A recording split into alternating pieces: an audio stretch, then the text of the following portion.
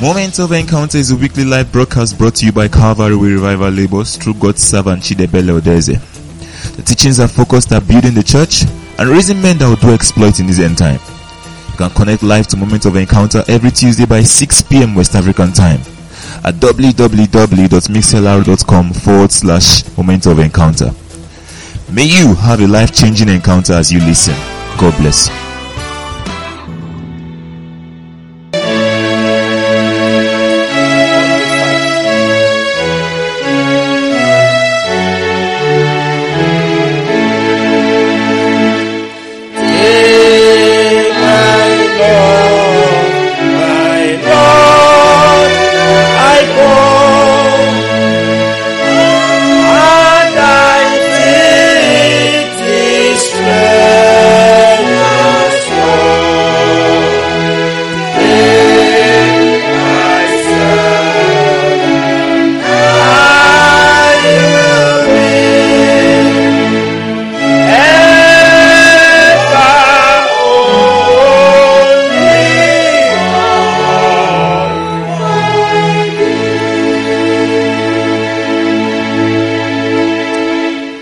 Father, we thank you for this opportunity, for an encounter with you tonight.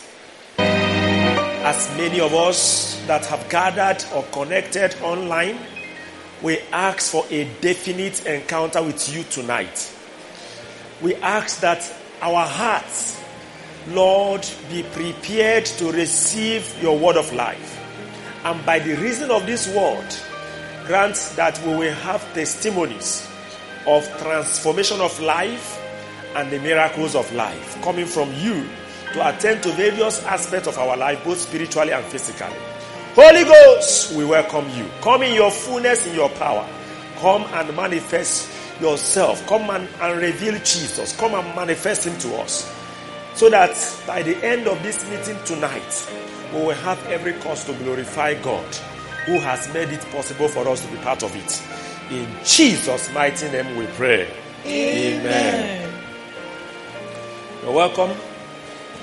Take your seat. We are looking at very, very important topic tonight. Still on our theme, the Christian stewardship. We are looking at the stewardship of our time. We looked at the stewardship of our bodies last week, and we saw that we are not the owners of our bodies. The Lord bought us with the price of his own blood. And because he bought us, we belong to him. And the truth is that he that owns us owns everything, owns our time. Our 24 hours in a day belong to him, because he is the one that owns us. He has bought us, and he is living in us. Galatians 2:20 said, I am crucified with Christ. It's no longer I that live, but Christ lives in this body that he has bought. He lives there. So we must acknowledge the fact that it is not we that owns our body or our time. It belongs to him. Some people talk about giving God tithe of their time. But I don't think if I'm owner of 100%, I will accept 10% from you. God is the owner of 24 hours. If you want to give him tithe of your time, that's okay with you. But the truth is that we are to give him our 24 hours. Everything we do in 24 hours must be under his own, direction. Must be what he wants. If you read Luke chapter 1 verse 74 and 75, he said that he has delivered us from the hands of our enemies. God have delivered us from the hands of our enemies, so that we will serve him without fear. in holiness and righteousness before him all the days of our life. Look at that scripture. He delivered us from the hand of our enemies. Who are our enemies? Satan is number one. Then flesh, the world system. He has delivered us through this salvation he granted unto us by the death of his son Jesus. Now, what is the purpose of that deliverance? He said that we will serve him. That we will serve him. He bought us that we will be his servants. When a man in the olden days buys another human being as a slave, that human being becomes his own. He is, is like a property. And that property that is a human being, all his time belongs to you. You can ask him to do anything for you anytime because you are the one that owns that property. That's how we are. And the reason is stated in that scripture. He said that we will serve him. We will serve him without fear, in holiness and righteousness before him all the days of our life. All the days of our life. That is to say, from that period he delivered us till the rest of our life. Because when he has not delivered us, you cannot count it in the days of the service. It is, let's say you lived 20 years in sin under the captivity of Satan and the world system and the flesh, and then at the age of 20 he delivered you. You became saved. It is expected that from that 20 years till the rest of your life, all the days of your life, if you are to live the rest, maybe 80 more years, assuming that your own number of years is 100, from that 20 years till the 100 years, the plan of God, who is now the owner of your life and time, is that you are going to serve him for that 80 years. All the days. And when you break days, you will get hours.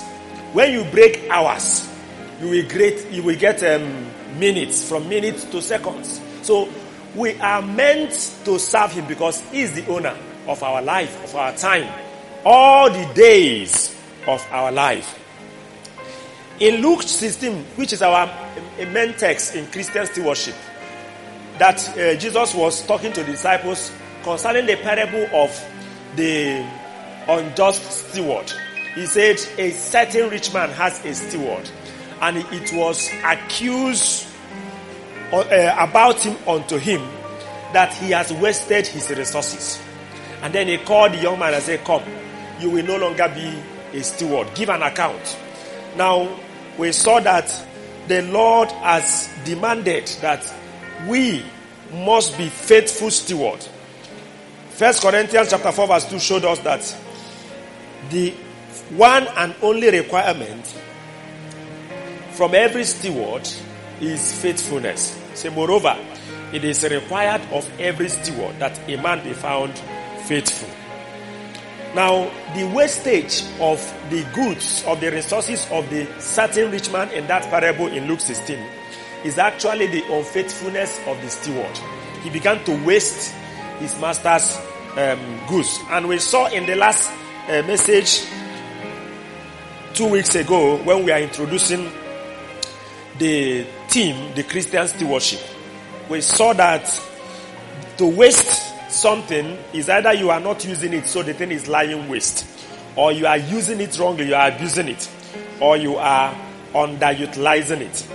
And so when we are talking about unfaithfulness with respect to time, the use of time, as we are looking at the stewardship of our time today, you are referring to when you are not using time, you are allowing time to pass idly. You are doing nothing with time. That is unfaithfulness. You are not a faithful steward of the lost time that he has given to you. God is not, expecting that we should allow time to just pass. And many of us, we are victim of that. Sometimes you just sit down. In fact, sometimes we even say it in our language. What will I be using to pass time? Let me just stroll. And then say, let's be passing time as we are strolling. What are we going to be doing as we are passing time? Is an unfaithfulness for a Christian who has been delivered to serve God with time, to allow time to pass idly. It's a wastage. Then number 2, when you are using the time of the Lord, which is the time now in your custody, outside what He wants it for, that's an abuse. When the time that you are supposed to use to do something for the Lord is being used for another thing, as long as you are outside the purpose and the will of God, doing anything at all is an unfaithfulness, is a wastage of God's time that He has given to us. And then when you also use much time to do something that you could have done with lesser time. You are supposed to finish a Christian literature in 3 days, but you took 3 months. That's waste of time. To be faithful steward of the Lord's time that is in our custody. Please, I want to repeat that the concept of let's give God tithe of our time does not exist when you understand what stewardship is all about. And again, I think it's a wrong understanding of what spirituality is all about that makes us to think that when you are not doing something that is religious with time, that you are not pleasing God. The truth is that when we understand what it means to be at the center of the will of God at every point in time, then you know that every activity, some of us, what we believe is that it is when we are doing our quiet time and we are praying and we are reading the Bible that we are, spiritual. We are doing, we are using our time good for God. No. If you are doing your quiet time and the Lord wants you to watch cloth, at that time, you are not spiritual. Maybe you are supposed to do your quiet time 4 a.m., 5 a.m., and then you didn't. By 9 a.m. in the morning, when other people are busy with the activity, you are doing quiet time. So these are the kind of things that when we begin to get into, it means that, number one, we are wasting the Lord's time. You are doing something, but it is a waste of the Lord's time. So we say any time spent outside the will of God is a lost time. We must be diligent to find out exactly what God wants us to do with every second of our lives and use it for it. 2 Corinthians chapter 5, 14 and 15 is worthy of reading with respect to what we are explaining. Look at 2 Corinthians chapter 5, verse 14 and 15. For the love of Christ constraineth us, because we thus judge that if one died for all, then we are all dead. And that he died for all, that they which live should not henceforth live unto themselves, but unto him who died for them and rose again. That we should not live for ourselves anymore. What does it mean to live for Jesus? To live for Jesus is to use every second, every minute, every hour of our life to do what is pleasing to him. The same thing was repeated in Romans chapter 14. Look at Romans chapter 14. Verse 7 said, whether we live to the Lord. Whether we die, look at it, verse 7. For none of us live to himself, and no man die to himself. Verse 8. For whether we live unto the Lord. And whether we die unto the Lord. Whether we live therefore or we die, we are the lost. We belong to the Lord. That's, we are living to please him. He is the one that, we are living for. Everything we are doing is for him. If you are still living for yourself, you still have an ambition to pursue for your own self, then you will not understand what we are talking about, being the steward of the Lord's time. It's not your time, it's his time. The time is not our time, because we are not the owner of ourselves. He owns us. Because he owns us, he owns our time. So you don't say, what am I going to use my time to do during these holidays? It's not your time. That language is wrong. The time is his time. The consciousness must be in you to understand that the time that we have is not our time. You are not permitted to use it the way you like because it belongs to him. We are to live for him that died for us and rose again. And to live for the Lord means to use this time that he has given to us to do what he wants. Once the time that you are using now is not what he wants you to use it to do that you are doing, then that's an unfaithfulness, a manifestation of an unfaithfulness. Now, why do we need to pursue to be faithful stewards of the lost time in our custody? Number one, we cannot fulfill the purpose of God for our life if we are not faithful stewards of his time in our custody. In Joshua 13, God came to him when he was old and said, you are old. And there remained much land to possess. If you read chapter 12 of the same Joshua, you will notice that he stopped to celebrate 31 kings that he has conquered. They were just rejoicing. When you are reading it, the king of this, they killed 31 of them. And I guess that there is a large gap between Joshua chapter 12 and Joshua chapter 13. Because when you get to Joshua chapter 13, you see where God was telling Joshua, you are old. And there remained very much land to possess. And now you are too old to do that. I wanted you to do that in your lifetime. But you can't do that. You are using your time to rest and to do other things which are not in my agenda for your life. Now, divide the unconquered land for the children of Israel.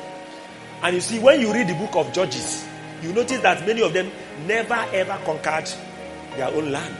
But if Joshua has, fought for them, they would have conquered it. Amen. Again, in John chapter 17 verse 4, Jesus said, I have brought you glory on the earth by finishing the work you sent me to do.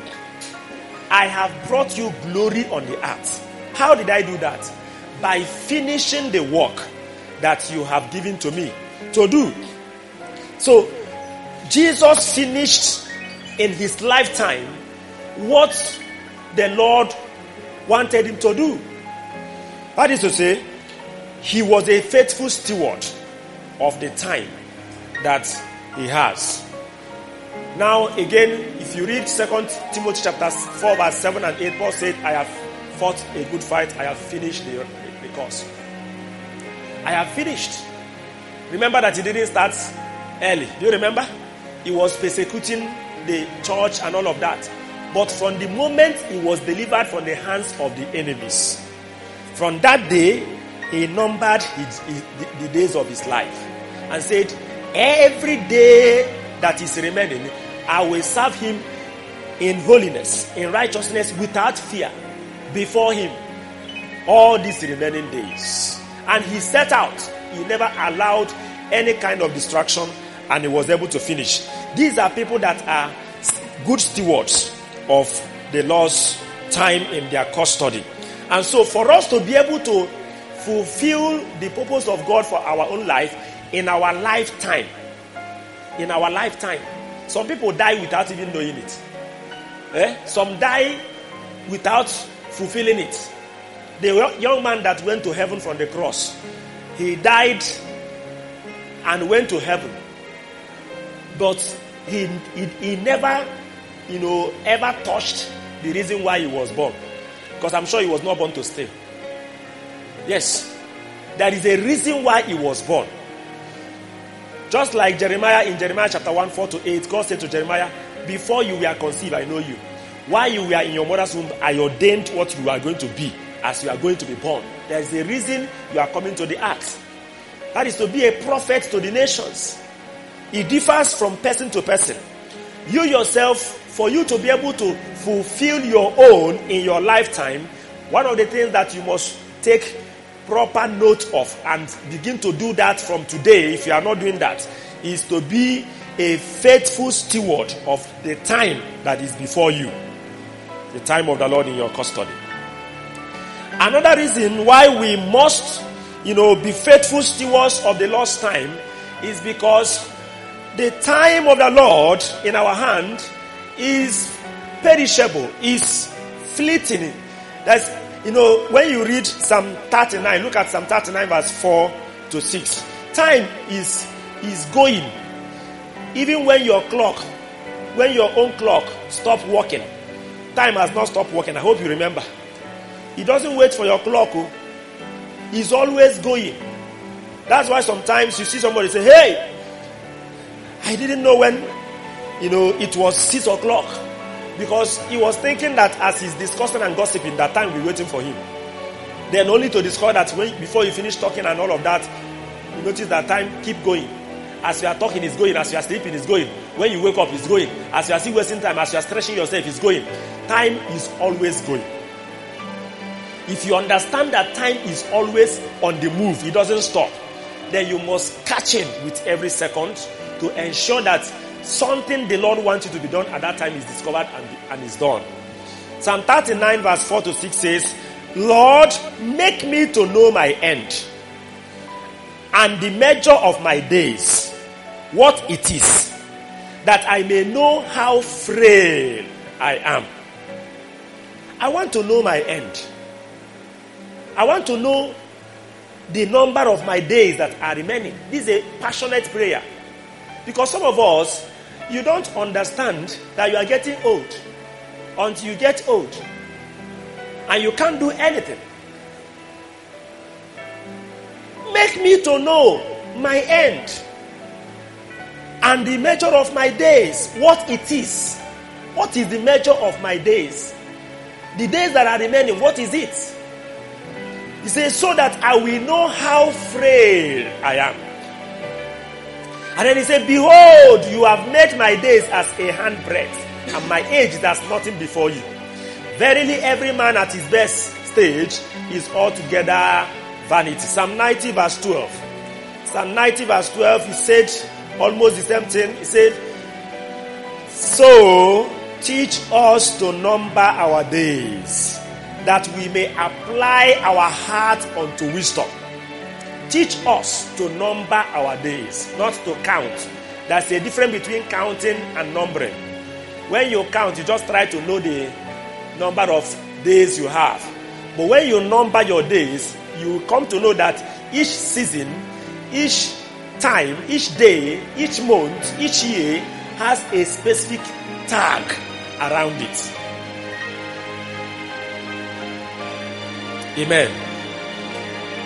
So when we come to understand how short the remaining time is, I think we also need to read 1 Corinthians chapter 7. Run to 1 Corinthians chapter 7. That one made it so clear that the time is short.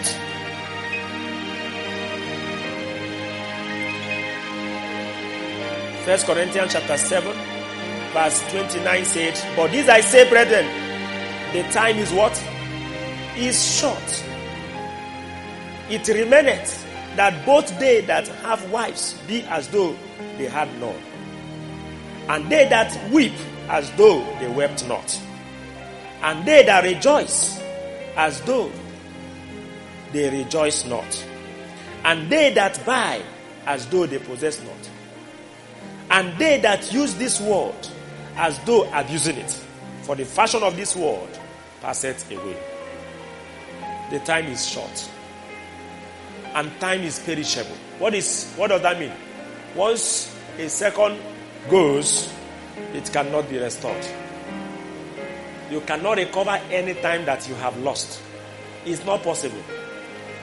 If you waste a time, doing something that is meaningless, doing something that is outside the will of God, you will never see that time again. It's lost forever. The next time you are going to see that time is before the judgment seat of Jesus, to give account of how you use it. So you meet every time twice. In time, when you are supposed to maximize it, to do what is pleasing to God. And in eternity, when you are supposed to give account of how you use it. Why do we need to be faithful stewards of the lost time in our custody. Because we are going to give account. I just mentioned it now. Romans 14 verse 12. What did he say? Romans 14 verse 12. I would like all of us to echo it together. 1, 2, go. So then, every one of us shall give account of himself to God. I don't know whether you know that. Let God be liar. Let men be liar. Let God be true. The word of God cannot be broken. Every one of us. What is the meaning of every one of us? Every one of us will give account of himself to God. I don't know whether you know that it is going to happen. One day, every one of us will give account of how you spend your time to God. When you are giving account of yourself, tell me, what else are you going to give account if not your time? How did you use the hours of yesterday, yesternight? Some of us are using our time to commit sin, even as believers. You are going to give account of yourself, of how you use every time to God. That's one reason why we must be faithful, so that when the accounting time comes, we will be able to succeed and be rewarded. Why do we need to be faithful stewards of the lost time before us?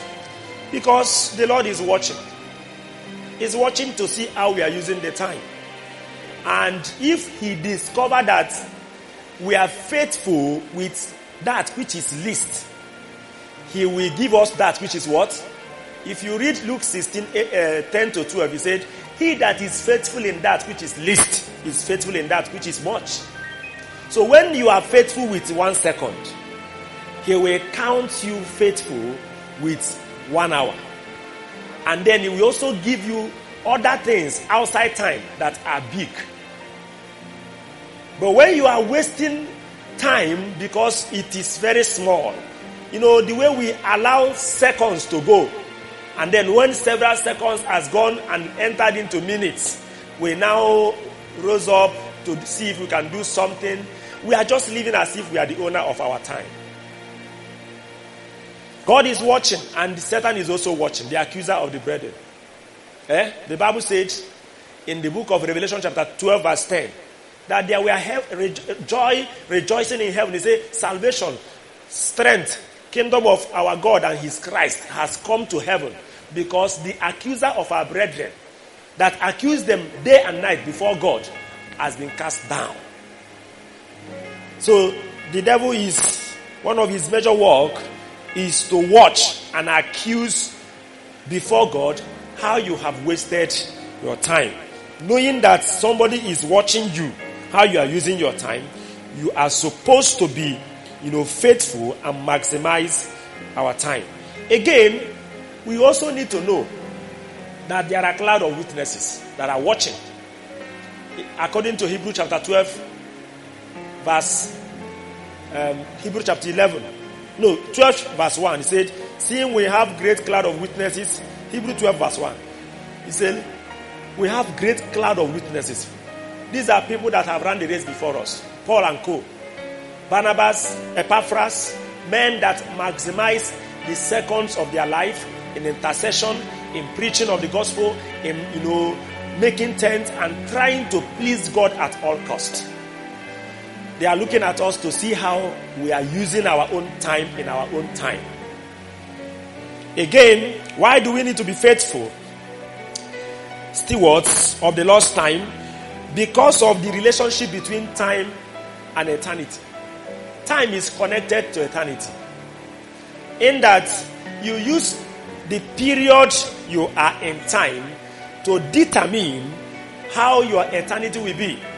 To determine your placement in eternity. We all know that whatever you are today is as a result of what you are yesterday. How you planned your yesterday is just true.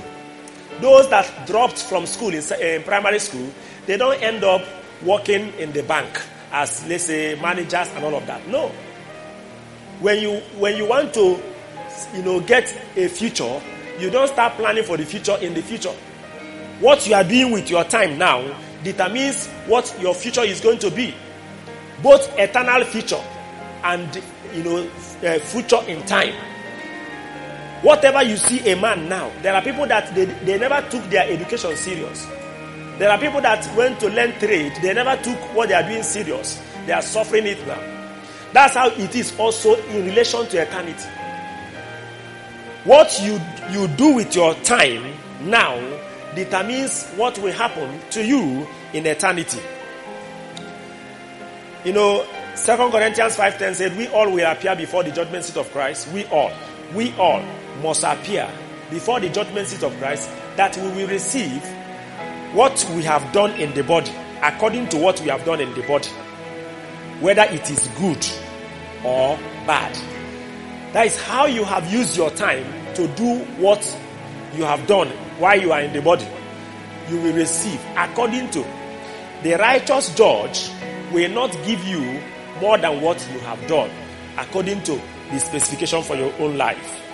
So these are the reasons why we must be faithful stewards of the Lord's time in our custody. Remember, the time is not your time. Help me tell your neighbor. Maybe your neighbor will hear you better than myself. Tell him the time you have is not your time. Because you belong to the Lord, the time is the Lord's time. You have no right to use it the way you like, because it's not your own. Warn him, stop using the Lord's time for your own pleasure. Use the Lord's time for his pleasure. Say, thou art worthy, O Lord, to receive glory, honor, and power. Revelation 4:11. For thou hast created all things. They are, and we are created for your pleasure. He created us for his pleasure. Unfortunately, we fell. He came back and redeemed us and brought us back for the same purpose, for his pleasure. There is a reason why he gave us life. In Ephesians 2 verse 10, he said, we are recreated in Christ Jesus unto good works, which God has ordained that we are going to do in our lifetime. So let's always remember that you are not the owner of your time. You don't say, I am tired, I cannot do this. If you are tired, can you ask the Lord to give you strength? And he will give you strength. Is it possible? Let's always remember that the time belongs to him. Because sometimes you ask somebody, why is it that you are not doing your quiet time? He will tell you that I don't have time these days, so I'm in exam period. Or why is it that you say, there are the way things are now, I have not been able to go for personal set apart for how many months now? I'm just so busy, my work, my business. Who is the owner of the time? Let's be careful. What are the practical ways of being faithful stewards of the Lord's time in our custody? Number one, make no provision for the flesh. Any time spent in the flesh and with the flesh, for the flesh, is wasted. Romans chapter 13 verse 11 said, and that, I'm reading Romans 13:11, open to it. And that knowing the time, that now it is high time to awake out of sleep. For now is our salvation nearer than when we believed. The night is fast spent, the day is at hand. Let us therefore cast off the works of darkness, and let us put on the armor of light. Let us walk honestly as in the day, not in rioting and drunkenness, not in chambering and wantonness, not in strife and envying, but put on the Lord Jesus Christ, and make not provision for the flesh. to fulfill the lust thereof. Put on the Lord Jesus Christ and make no provision for the flesh. Why? Because any provision you make for the flesh is a waste of time. The works of the flesh are manifest. Galatians 5:19. The works of the flesh are manifest. Galatians 5:19. What are the works of the flesh? Anytime you make provision for the flesh, anytime you are not putting on the Lord Jesus Christ, you are not walking in the Spirit, the flesh must maximize that time, even if it is a second, to work out his works. The flesh is a very diligent fellow, that if you give him a second, he will work out something. Verse 16, before we read verse 19, said, "This I say then, walk in the Spirit, and you shall not fulfill the lust of the flesh." So another way of saying, put on the Lord Jesus Christ is, walking in the Spirit. When you are walking in the Spirit, you are putting on the Lord Jesus Christ. When you are following the leading of the Holy Ghost in everything you think, say, or do, at every point in time, you are actually putting on the Lord Jesus Christ. Because that is actually what defines the life of Jesus while he was physically here on earth. He was led by the Spirit at all times. So, to put on the Lord Jesus Christ is to walk in the Spirit, to follow the leading, the direction of the Spirit of God at every point in time. And when we do that, he said, "You shall not fulfill the lust of the flesh." The works of the flesh are manifest. When you make provision for the flesh will work out his works. And what are his works? Adultery, fornication, uncleanness, lasciviousness, idolatry, witchcraft, hatred, variance, emulation, wrath, strife, sedition, heresies, envying, murders, drunkenness, revelings, and such like. There was a man they called Noah in the Old Testament. The Bible says Noah walked with God. It was a very long years of walking with God in righteousness. When he finished building the ark in total obedience to the Lord's command, God said, "Come now and enter into this ark, you and your family, because I have found you righteous in this generation." That's Genesis chapter 8. What a commendation. But what happened when they came down from the ark? The Bible says Noah began to be careless. He just gave one day like that little provision for the flesh. This great man of God with great record of righteousness, even God himself said, "I have found you righteous." In obedience to God, he was able to save his own generation. But look at, the Bible says he began to be a farmer, and then one day he became drunk.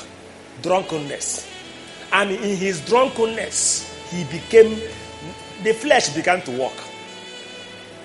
Just a little space.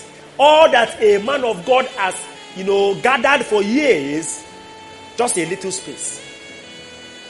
Make no provision. You know why? Anytime you spend committing any sin is a wasted time. Because it is not the will of God for us to commit sin. We are to serve him.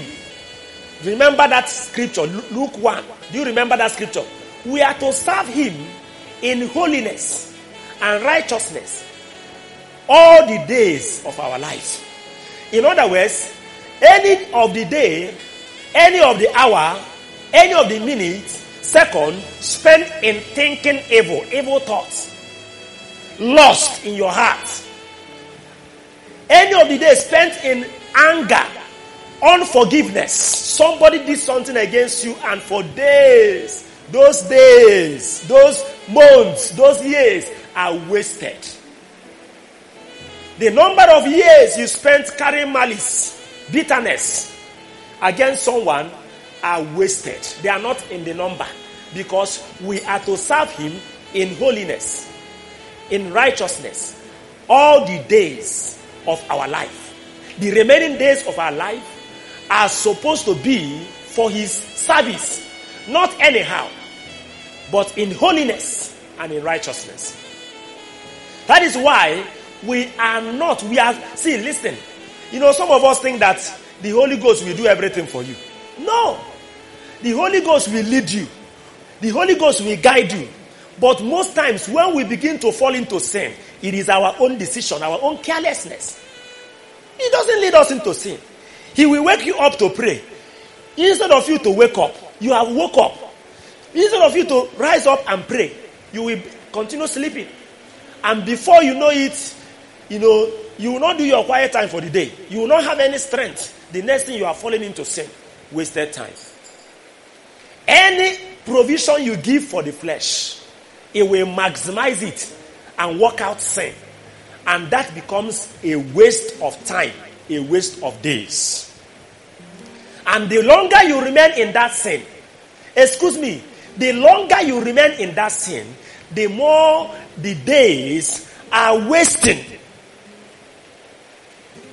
The more they are wasting. Some of us, I don't know how else, it will be preached for us to take heed that a believer has nothing in common with an unbeliever.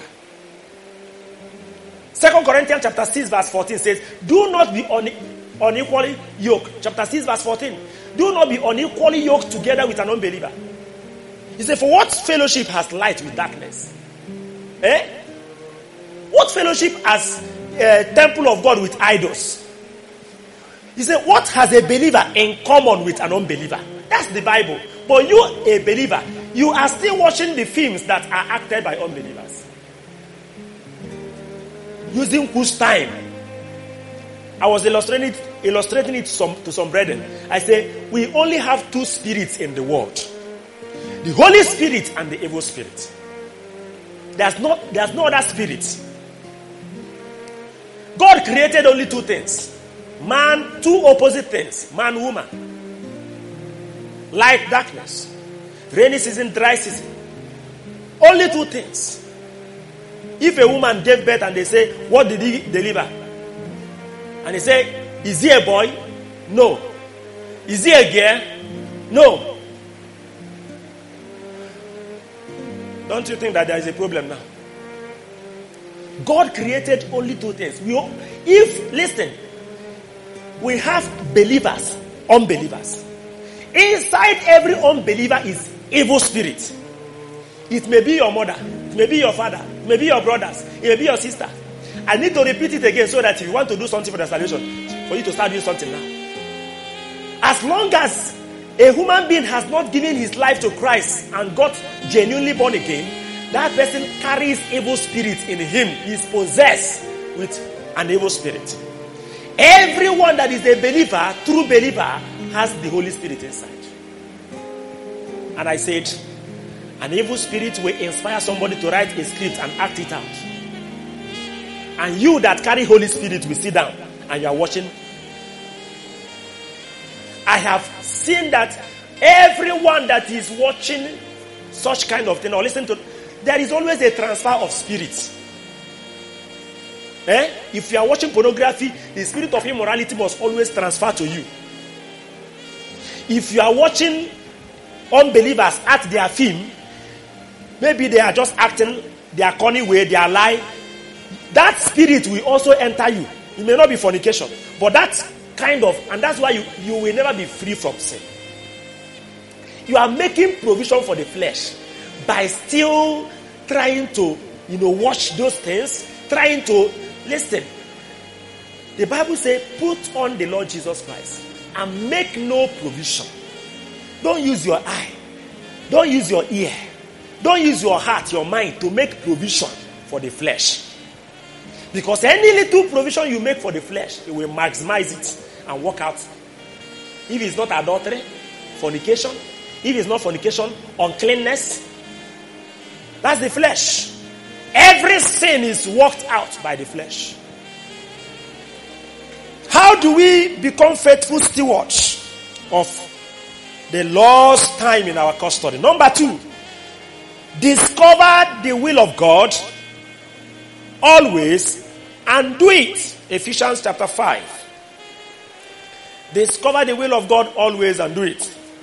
Look at Ephesians chapter 5 verse 15 said, See then that you walk circumspectly, you walk carefully, not as fool but as wise, redeeming the time, because the days are evil. Wherefore, be ye not unwise, but understanding what the will of the Lord is.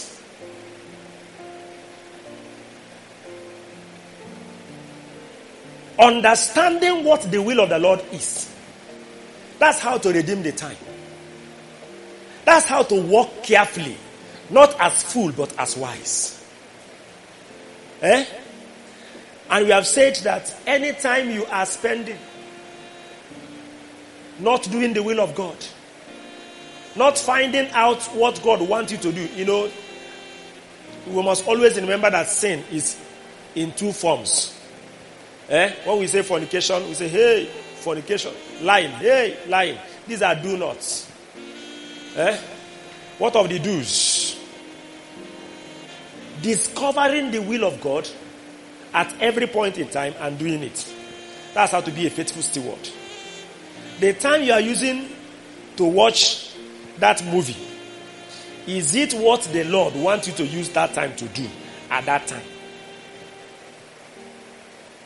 To be a faithful steward of the Lord's time, we must always discover what the Lord wants every time to be used for. Jesus lived like that. In John 8:29, he says, he that sent me has not left me alone. He's with me. Because I always does what pleases him. You need to know that scripture. Let's read it. John chapter 8 verse 29. You need to know it. You need to see how Jesus lived and pleased God. John 8:29. If you are there, I want us to read it together. 1, 2, go. And he that sent me is with me.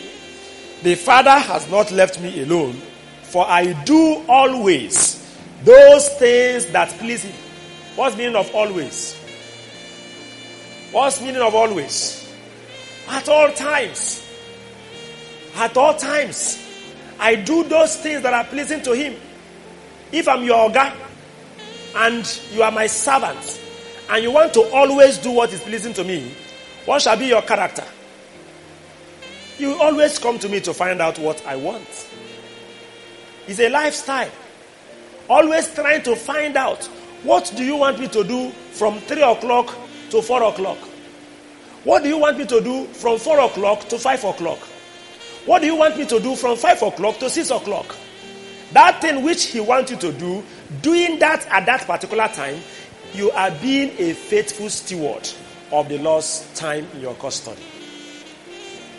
I don't know whether we are living like that, or we are just, doing what we want, the way we want. When we feel like, we read Bible. When we feel like, we pray. When we feel like, we go for evangelism. When we feel like, no.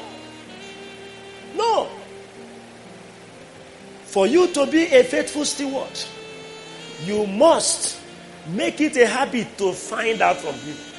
When I'm doing quiet time in the morning, I don't just do quiet time, read Bible and meditate and go. I also try to pray to know what the Lord wants me to do for the day.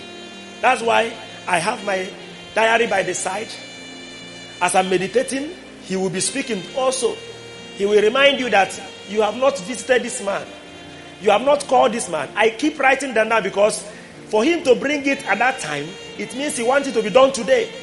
You don't postpone or procrastinate what the Lord wants to be done today to tomorrow. That's a wastage of time. He wants it to be done today. It has to be done today. Jesus said, I must do the work of him that sent me while it is day. Night cometh when no man can walk. John 9 verse 4. I must. You don't postpone it. You don't shift it. Do it today.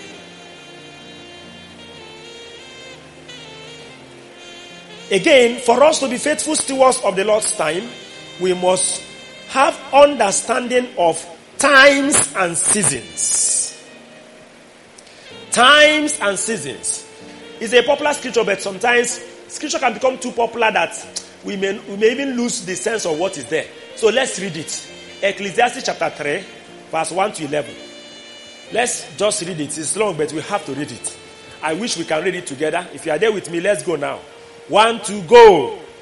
To everything there is a season, and a time to every purpose under the heaven. 1 again, for those of us that are joining us now. 1, 2, go. To everything there is a season, and a time to every purpose under the heaven. 2, a time to be born, and a time to die.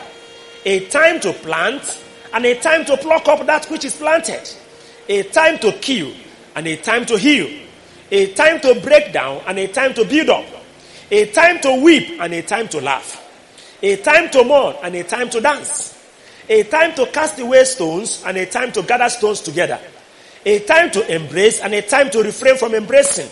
A time to get, and a time to lose. A time to keep, and a time to cast away. A time to rent, and a time to sue.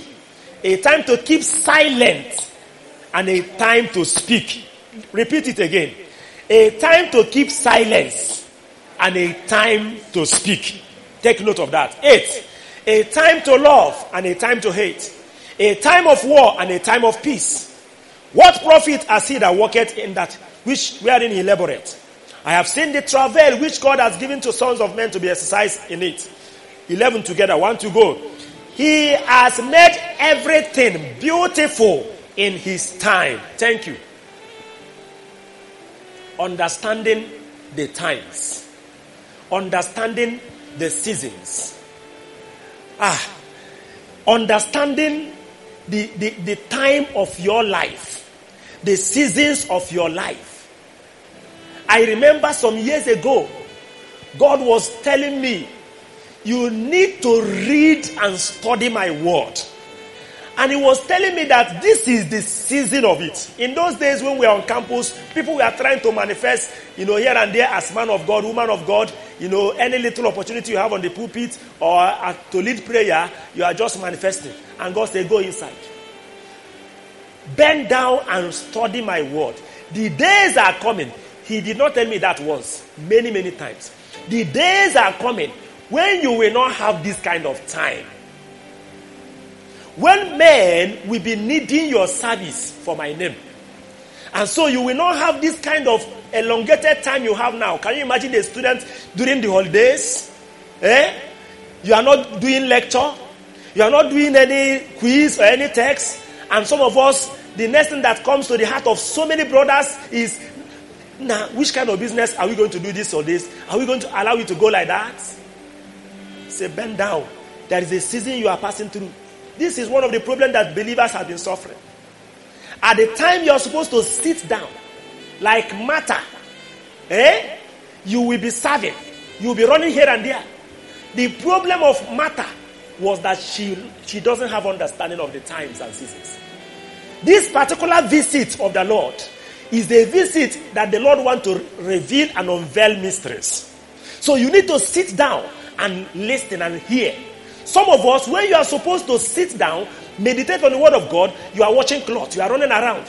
The time the Holy Ghost wants you to bend down, you are interested in answering call and sending text messages and keeping him waiting. Times and seasons. Men of Issachar. 1 Corinthians chapter 32. 12 verse 32. Men of Issachar. If you read that particular chapter, what was happening in that chapter was that, David was in the wilderness. And then, people were coming from all the tribes. So they were mentioning a tribe of Gad. 18,000 people, soldiers have come. The other ones are not yet there. Then tribe of Judah, so many thousands. Tribe of this one, so many thousands. But when it came to tribe of Issachar, he said, all of them, they were at the command of their leaders. They didn't number them because everybody in the tribe of Issachar, they all came to David. Because they have understanding of the time. They know what Israel ought to do now. That every member of Israel is supposed to rally around David for David to become king.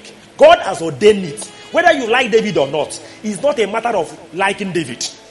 It is time for heaven to establish David as a king. So you don't say, I don't like David. I don't like the way he's going about. Men of Issachar understood the time. They know that Israel ought to establish the will of God in making David the king now. So all of them aligned themselves. God said, as far as the earth remains, seed time and what? Harvest. Seed time and harvest. Do you understand the timing of your life? Some of us, as a single lady, do you understand what the time of singlehood means for you to prepare for the future ahead? And many of our single ladies, the only thing they are thinking in their mind is, where is that man? When is he going to propose to me? None of them is trying to do anything with their singlehood time. And then the brothers, many of them, they are, where is that money? As if money is everything you need. I've seen brothers with money, miserable. Their marriage mess. But they have money. But they don't have joy. They don't have peace. Do you understand the time and seasons? In John chapter 7, the Bible said there was a feast of the tabernacles, and everybody was going to Jerusalem. And then the brothers of Jesus came to him and said, why don't you go and show yourself to the people in Jerusalem? Why are you in this village? Go to Jerusalem, because nobody will ever do this kind of miracle and remain in the village. Then in verse 6 he said to them, my time is not yet come, but your time is always ready. He knows the times and the seasons. The world cannot hate you, but me it hated, because I testify of it that the works thereof are evil. Go ye up into this feast. I will not go up unto this feast, for my time is not yet fully come. In verse 1, look at verse 1 of chapter 7. He said, after these things, Jesus walked in Galilee, for he will not walk in Jewry, because the Jews sought to kill him. So is he afraid of being killed? You don't understand. That's what we don't understand. That you can walk in Jewry anytime, because you are more holy and more spiritual than Jesus. He knew that this time, I'm not supposed to cross Galilee. Galilee is a state. Judah is a state. Judea. So, he grew up, his own state is Galilee. That's where you have Capernaum and all of that. And then Nazareth. I guess Capernaum should be a local government, then Nazareth and so on. Or maybe... But the point is that at this particular point, everything he has been doing has been revolving around Galilee. He has not moved to, Aso Rock, Abuja. He's still there doing. And the brother was like, why are you hiding here? Go. He said, my time has not come. The time to move this ministry to interstate, to international has not come. He understands the times, the seasons. He said, the Bible knew, even himself he knew, that if he goes before the time, he will have problem. Sometimes people wonder, is it not God that called me? Is it not God that, and all of that? But the problem is that they miss the time. It's either you have, gone ahead, or you have gone too slow. That is, the best thing that can happen to us is to walk in step with him. You cannot go ahead of him and succeed. And you cannot go behind him and succeed. Some of us are going behind him. Yes, some of us are behind. Where you are now is not where he wants you to be for so many reasons. And then some of us are ahead. But what will help us to be faithful stewards is to walk in steps with his time, to align. We call it divine alignment. Align yourself with God's time for your own life. We look at people too much. You compare. You say, this person, I started with him. Why is he here and I'm not here? No, times differs. He told his brothers, you can go. Your own time has come. But me, my own time has not come. Can you imagine that? May God help us in Jesus' name. How else can we be faithful stewards of the Lord's time in our custody? We must learn to plan the use of time and follow it strictly. When you don't plan the use of your time with the Holy Ghost, when you don't try to determine from the Lord what he wants you to do with time, what he wants you to do today, and set time for it, the devil and the flesh will plan it for you. And you will see yourself aligning yourself to their own plan. The Bible has made it that there is time for everything. There's time to go to bed. Some of us, we don't have time of going to bed. Today you will go to bed by 8:30. Tomorrow you go to bed by 9:30. No.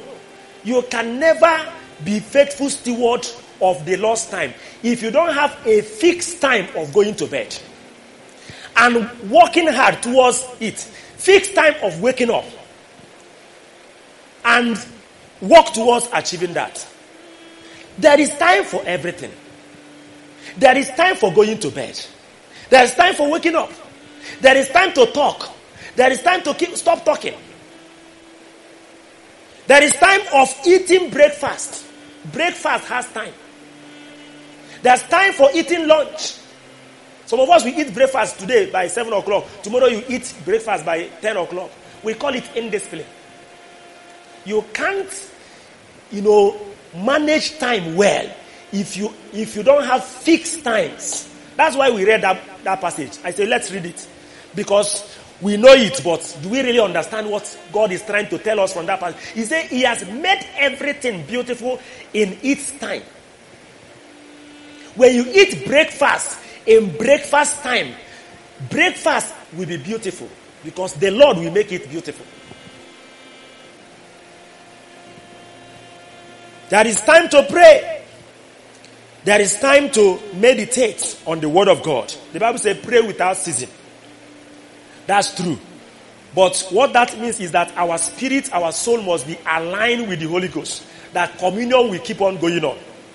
But that does not nullify the fact that there are fixed times of prayer. That you must say this time, the next 2 hours, the next 4 hours, I am spending it with God in intercession. There are times of reading for students. So several students are failures. Christian students, they fail. They don't do well because they don't have fixed times.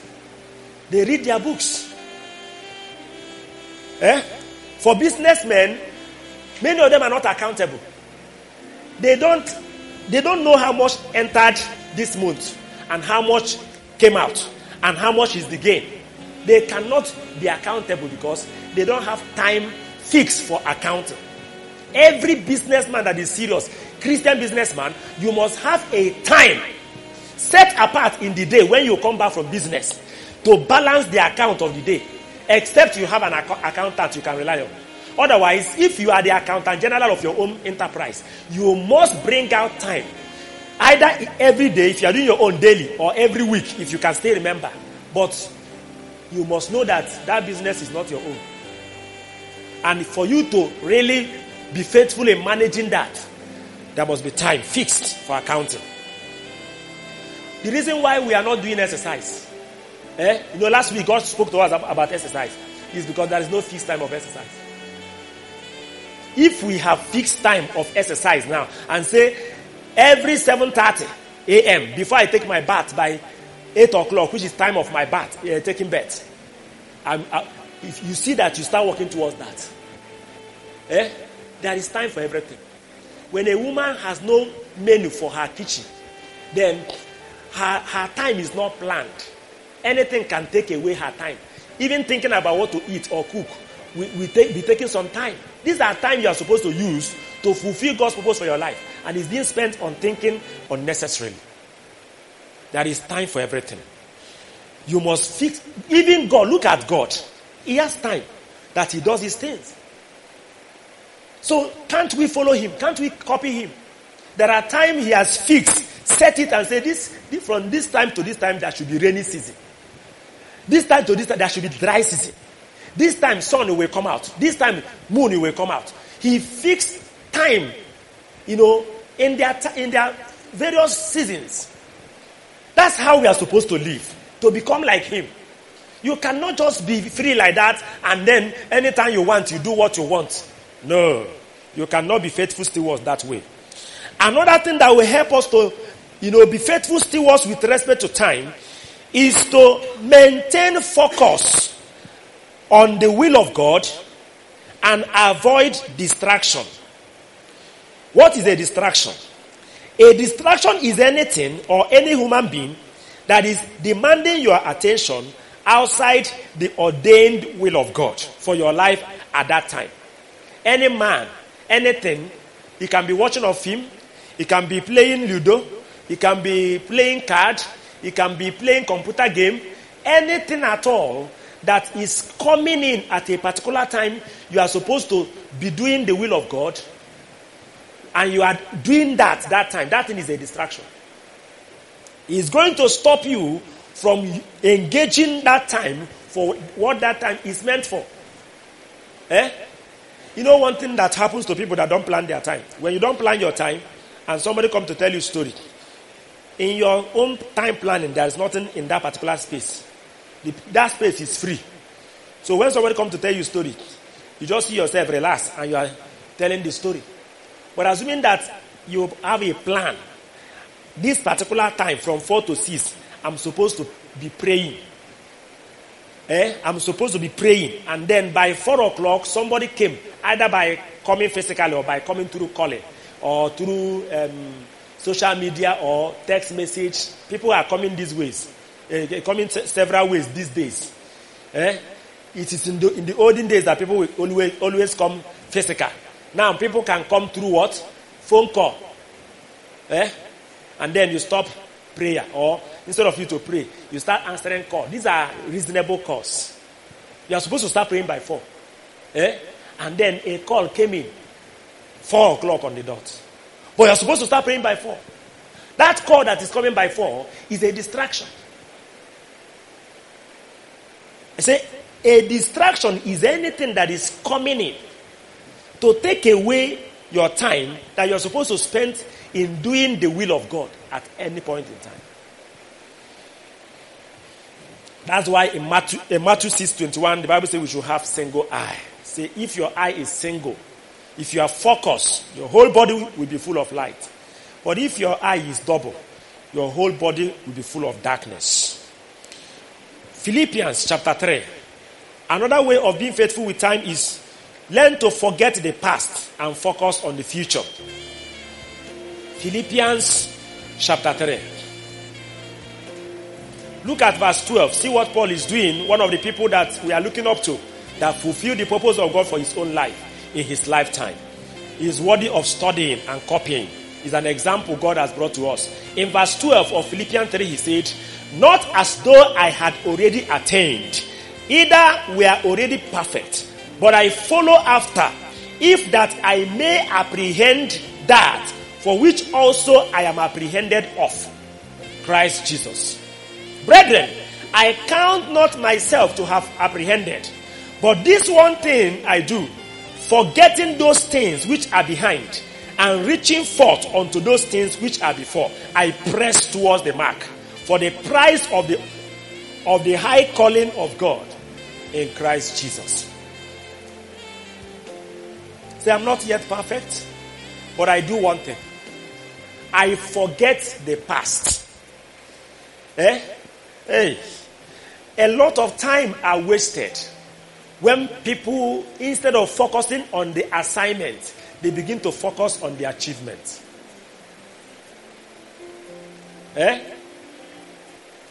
The past can be an achievement, it can be a failure. Some people find it difficult to forgive themselves for the mistake they made in the past.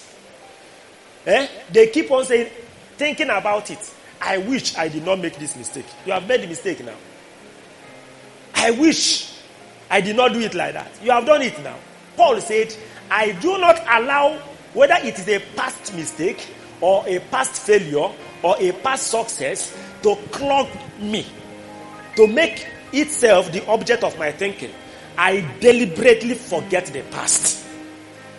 I keep the past achievements behind me because I have not arrived yet.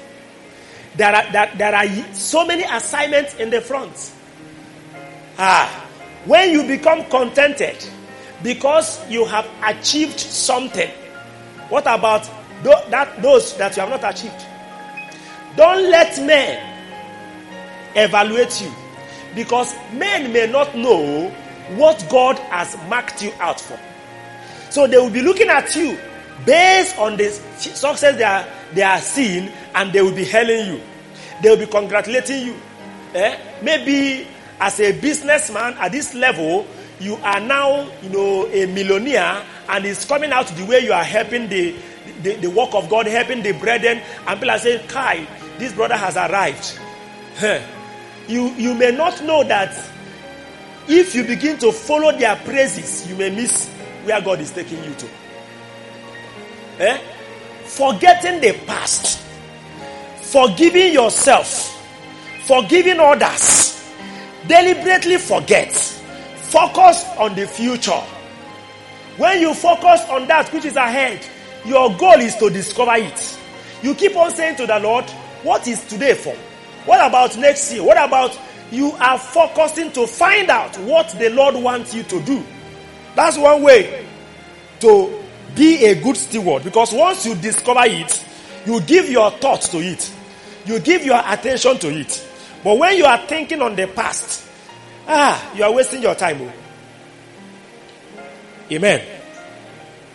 Then when you come to the issue of discipline, we met discipline again last week. In stewardship, you see this word discipline, you see this word diligence, they will keep on reoccurring.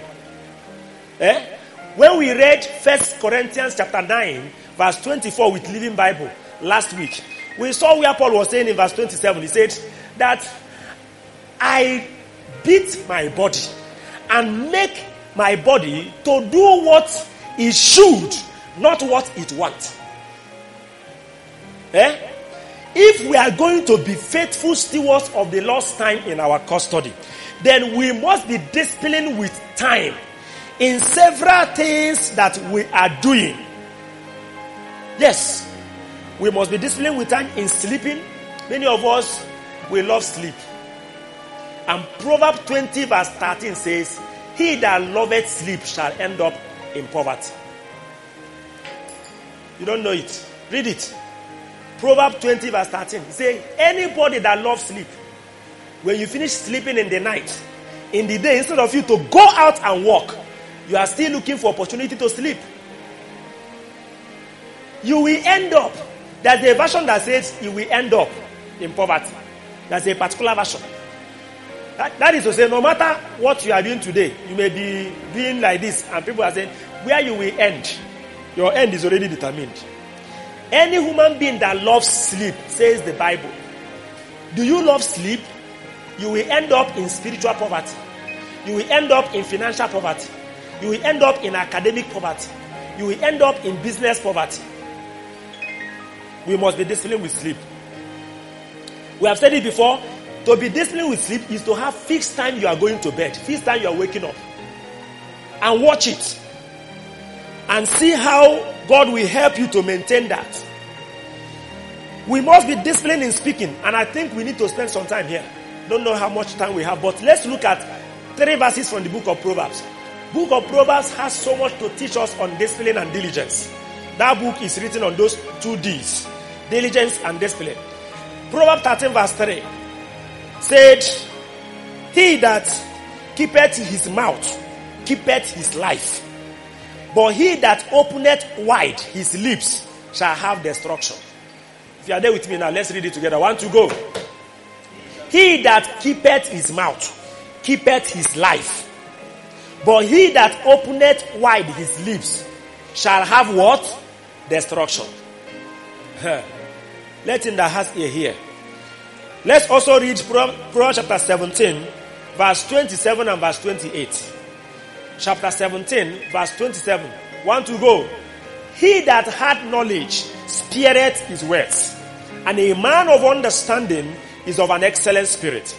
Even a fool, when he holdeth his peace, is counted wise, and he that shutteth his lips is esteemed a man of understanding. You know why? When you keep your mouth, you will save your time. Much time is spent in talking. That's why sometimes you see people talking. After a while, I say, hey, when is it 6 o'clock? I didn't know. Because before you finish talking, and then you will listen, and then you will talk. Especially useless talks. And many of us, we don't know how to save people's time. We waste people's time and our own time when we are talking. You want to say something, you will not go straight to the point. You keep on going around the corner. This thing I want to tell you is just that I have been looking for opportunity to tell you that since I met you, but I have not found opportunity. But thank God who has provided this opportunity. But even before I start telling you, excuse me, brother, say the thing now. Eh? What is the need of all this going to market, coming back and all of that? Wasting your time, wasting people's time. Look at Proverbs chapter 21, verse 23. Proverbs chapter 21, verse 23. Whoso keepeth his mouth and his tongue keepeth his soul from what? From troubles. When you keep your mouth and keep your tongue, you will keep your soul from what? From troubles. And you will keep your time from being wasted. When our words are few, the Bible says, in the multitude of words, there wanted not what? Sin. So, a lot of time can be saved in refusing to hear gossip. Can be saved in refusing to talk or gossip. Some of us, we spend a lot of time taking our bets. You know, you are spending such time because you think you are the owner. Some human beings take their bet in 2 minutes, some in 5 minutes. There are other human beings that take their bet in 30 minutes. What's the difference? 30 minutes minus 5 minutes is what? 25 minutes. When it accumulates over a period of time, you will get days and even years. Time wasted in, lazy betting. What of dressing, especially women? You wear this one. You will look at the mirror. You look at your style of hair tie to know whether it matches. You say, no. The hair tie should remain. Let me change the cloth. You wear again, you change another one. You come back, you wear again, look. And then you go back again. The time you spend in dressing up and dressing down is wasted. It's not your time. Can you say to the Lord, which cloth do you want me to wear? And get it from God. And not doing trial and error. Wasting time that should be used in other things. And again, some of us, somebody said, and I believe, the time we spend in ironing clothes can be saved if you buy clothes that are wash and wear. Somebody can think in that direction. You don't need to iron it. Are there cloths like that? Very good.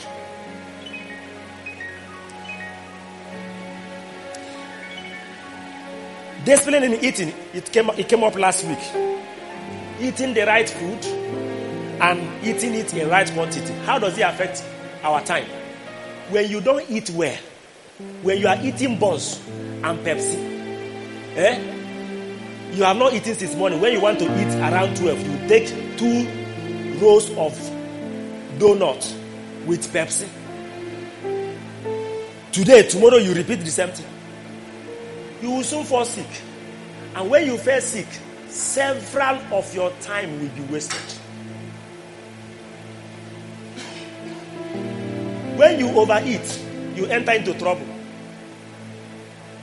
We all have had the experience at one time or the other. Maybe when you are a child. I remember some years ago, I overate when I was a child.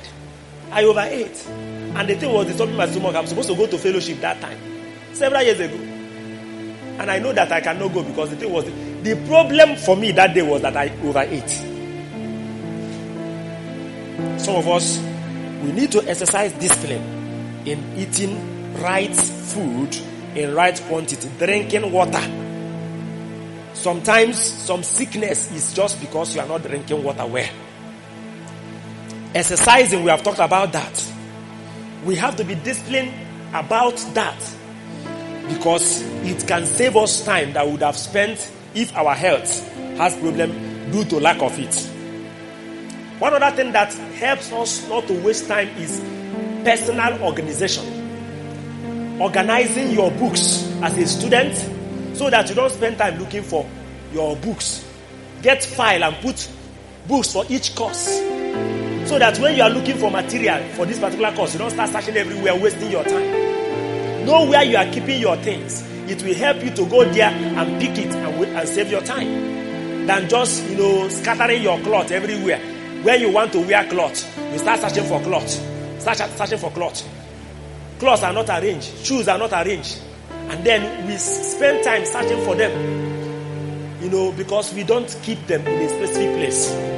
The same thing with, when we have, cabinet and files. This thing is for the purpose of organization. We are to be deliberate about them because it helps us to save time and manage them. Because sometimes if you don't have those things, you may carry a document and put somewhere. And then when you start looking for the receipt, you will search and search and search. Some of us will say, Holy Ghost, help me. He always helps to tell you where it is. But why must you even look for it in the first place if you have personally organized yourself? We also need to be disciplined in relationships. So many of us are not disciplined. Proverbs 13 verse 20 says, he that walks with the wise shall be wise. And 1 Corinthians 15:33 said that evil communication corrupts good manner. So, what of good communication? What will it do? It has to build good manner. If you are interested in, using the time of the Lord for what He wants it for, and saving it, not wasting it, then you must be careful of relationships we build, or you build, because there are some relationships that are not necessary. Paul says all things are lawful for me, but not everything is expedient. All things are lawful, but I will not be enslaved by anything. If, some of us, you are just helpless, you can't say no. And so because you can't say no, you keep on allowing unnecessary friendship and relationship that are taking your time, that is taking you nowhere. If you have a master goal, what God has shown you that He wants to use you to accomplish in your lifetime, then any of your relationship must be built towards that. If anybody is not contributing towards that goal, that person is not worthy of being a friend or relating with that person. Some people do trial and error. You will enter into, what you call relationships, and then after 2 years, you will break it. It's a waste of time. It's a waste of emotion. And so we say, he has broken my heart. And for days and for months, you are trying to recover. But you are the one that carelessly entered into it. A lot of time are wasted in relationship, especially among the youths, among the young people. You will not pray to know whether this is the will of God for your life in marriage, and you say, let us start with the relationship first. For what? Let us begin to know ourselves, to know whether it's going to work. This is exactly what unbelievers do. And you are wasting your time. The time that you are supposed to serve the Lord in holiness and righteousness in a relationship that has no name. And at the end of some, weeks and months and years, you will discover fault in the person. The person will discover fault in you. You will break. You start looking for the next person to relate with. No. Don't waste your time. What else are we going to do as faithful stewards of the Lord's time in our custody? We must work extremely hard. Diligent hands maketh a man rich. Proverbs 10 verse 4. Diligent hands maketh a man to be rich. Let's read it. Proverbs chapter 10 verse 4.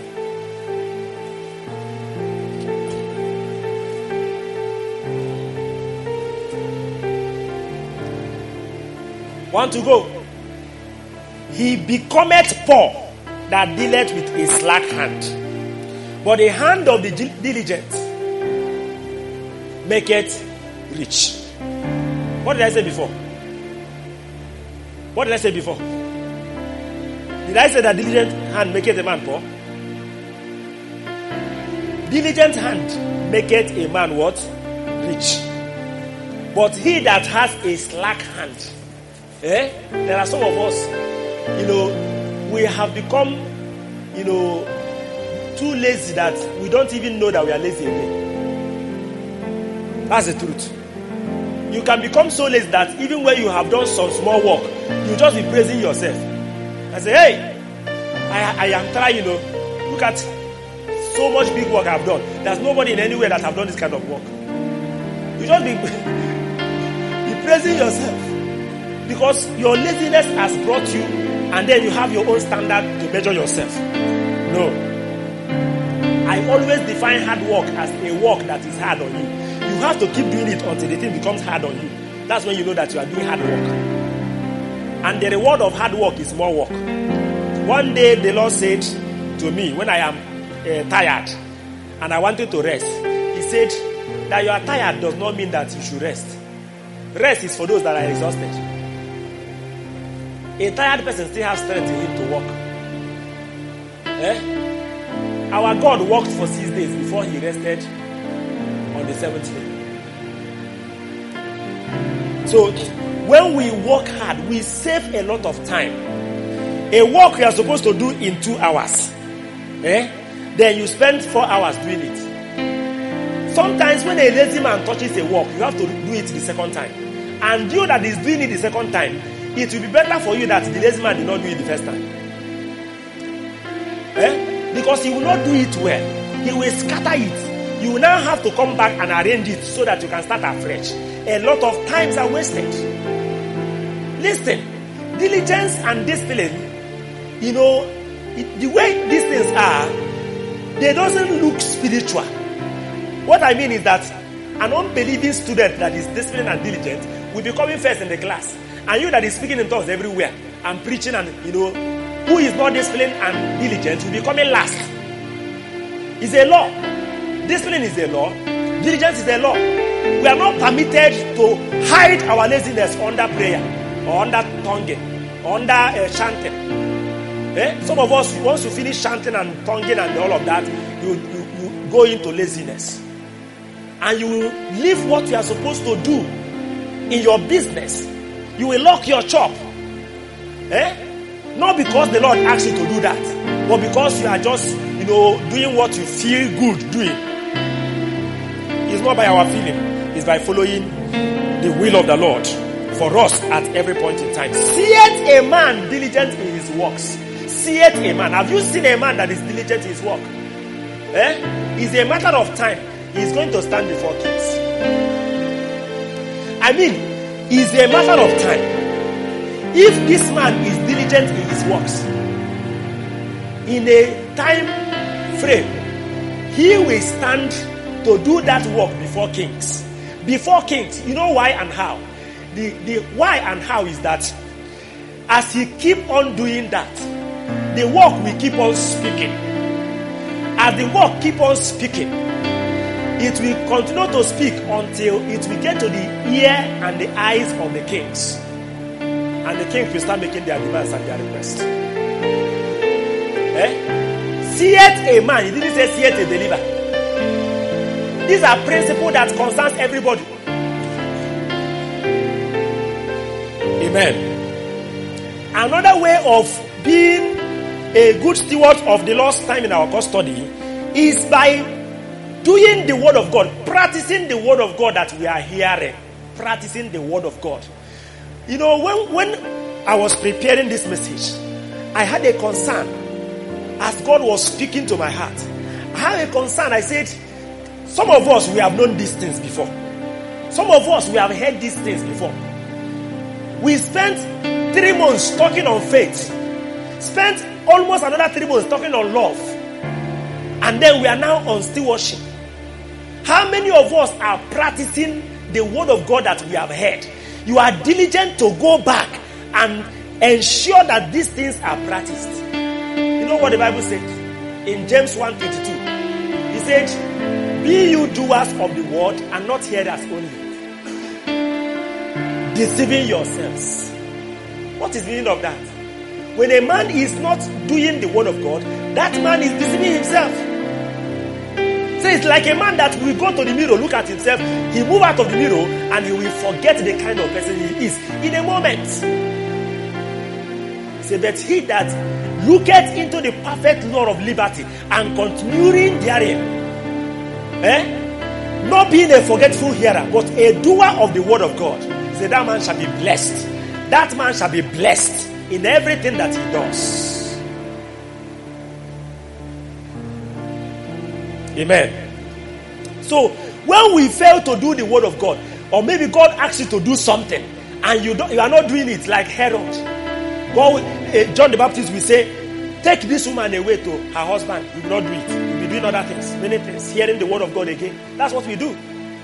We hear again and again, but the ones we have heard we are not doing. Excuse me, you are not making progress. You are not moving forward spiritually. You are moving, but there are two types of movement. You can be moving cyclic, movements in one place. You are not moving. You are not covering distance with time. For you to cover distance with time, that thing that God said, don't do this or do this, you must put yourself to work, to do the word of God. When you hear the word of God, practice it. As a preacher, whatever I preach, I say, God, help me to practice what I preach. How can I be preaching something and be doing another thing? How can I hear the word of God and I know that this is what God is asking me to do, and I will not be diligent enough to do it? You are not progressing. You are wasting time. And before you know it, where you are supposed to be in life to fulfill the purpose of God in your lifetime, you will not be there. And that will make you to be an unfaithful steward of the Lord's time. What else do we need if we are going to be faithful stewards of the Lord's time? We must also understand the spiritual aspect of this. These things have spiritual aspects, and I want to talk about three of them quickly. Number one is you must obtain mercy.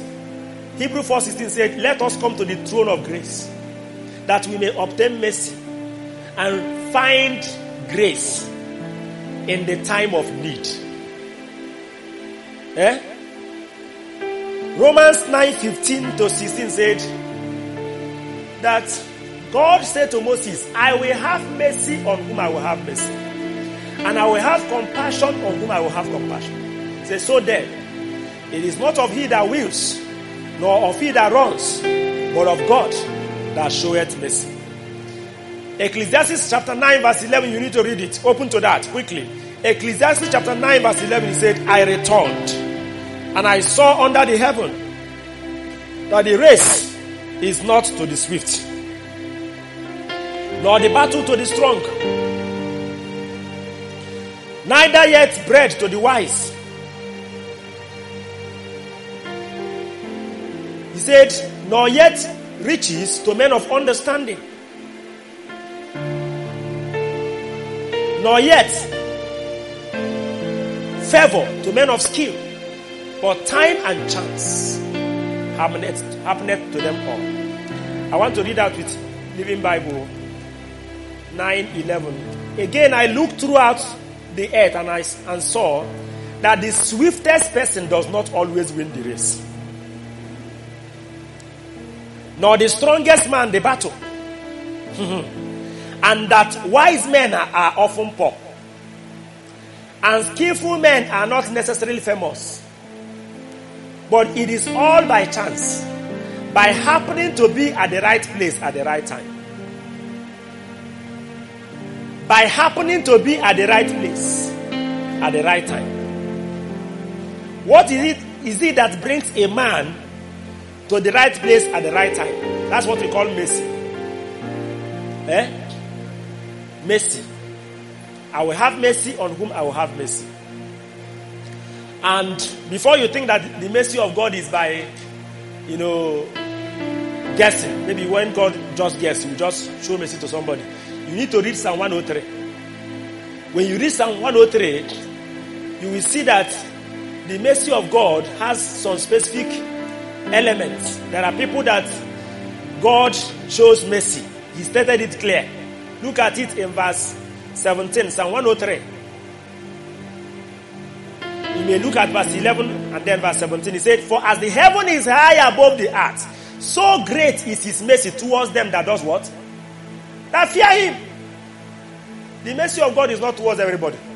If you want to get God's mercy to keep you at the right place at the right time, you must be a man that fears the Lord.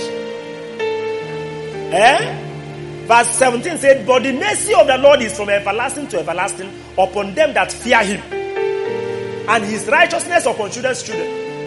The mercy of the Lord is from everlasting to everlasting. Is the mercy that will bring you to the right place at the right time. And that is what will make you to really maximize the opportunities and the time you have for where God wants you to be. So we need to learn to fear God and also to seek God for grace and for mercy. Again,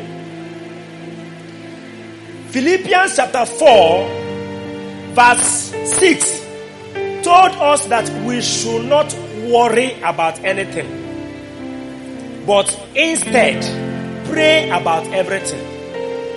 Philippians chapter 4, if you look at verse 6, he said, be careful for nothing. Living Bible will say, do not worry about anything, but instead pray about everything. We need to convert worry time to prayer time. Instead of you to be awake in the night, worrying yourself, thinking about so many things. Some of us, you say, I don't sleep. When I lie down to sleep, I find it difficult to sleep. Most times it's because of what you are worrying about. If you can turn that worry and say, God, I will never worry. I am going to pray. This time is for prayer. Some years ago, I had an experience. I had a very serious need then. And I was waiting for, several years ago, waiting for salary to come. And when salary came, it was half. You are not expecting half. It was half. And when the thing came, I started worrying. I know I was worrying, but I don't know how to stop worrying. I was thinking about, how am I going to, manage this month with half salary? You think about what you're supposed to do. Think about this. I don't live the life of borrowing. I don't. By God's grace, I don't. I depend on God to provide for me. So I was like worrying. And I was in 7 days set apart. Then this thing happened around the 3rd day. Wanted to shock up my 7 days set apart. Drinking only water. And I was like, at a time, I said, this program will end though if I don't do something about this. You know what I did? I said to God, I want us to reach agreement now. I will stop worrying about this and I will hand it over to you. Agreed. Then I say, Lord, I am carrying this matter now into your hand. 1 Peter 5 verse 7. Casting your cares. Present continuous tense. Because cares will never end. Casting your cares. Casting your cares upon the Lord, for he careth for you. As I'm going to cast this one now on you. Some of us, we don't know that it's not only demons you cast. Casting your cares. When worry comes, what do you do to worry? You cast worry out. Demons are cast out by force. Because demons are spiritual forces. So you cannot cast them out without spiritual higher force. Do you understand that? So worry is a kind of demon. That's why the Bible says, cast your cares. You have to cast it on the Lord because he cares for you. So I say, Lord, please, I hand this matter over to you. I want you to watch me, Lord, as I sleep now. Just watch me now. I'm sleeping now. And that was how I slept. Try it. Honestly, I just slept. I found myself in the morning. And then in the morning, he began to speak to me about what I was worrying in the night. Casting your cares. A lot of time is wasted on worry. Worrying about your children's school fees, worrying about your own school fees, worrying about your accommodation fee, worrying about, so many things you worry about. It's a waste of time. The Bible says, do not worry about anything. Pray about everything. And the peace of God that passes all understanding shall do what? Keep your heart and mind through Christ Jesus. Your heart and your mind need to be kept guarded. How does it happen? Look at verse 8. Say, brethren, whatsoever things are true, honest, just, pure, lovely, good report, if there is any virtue, moral excellence, if there is anything worthy of praise, think on these things. Stop thinking on negative things. Stop thinking on negative dreams. Stop thinking on negative thoughts. Think what is pure, what is lovely, what is of good report, what is of virtue, what is of truth, what is honest. And you may say, I want to think like that. But you must also, watch how you are feeding your mind.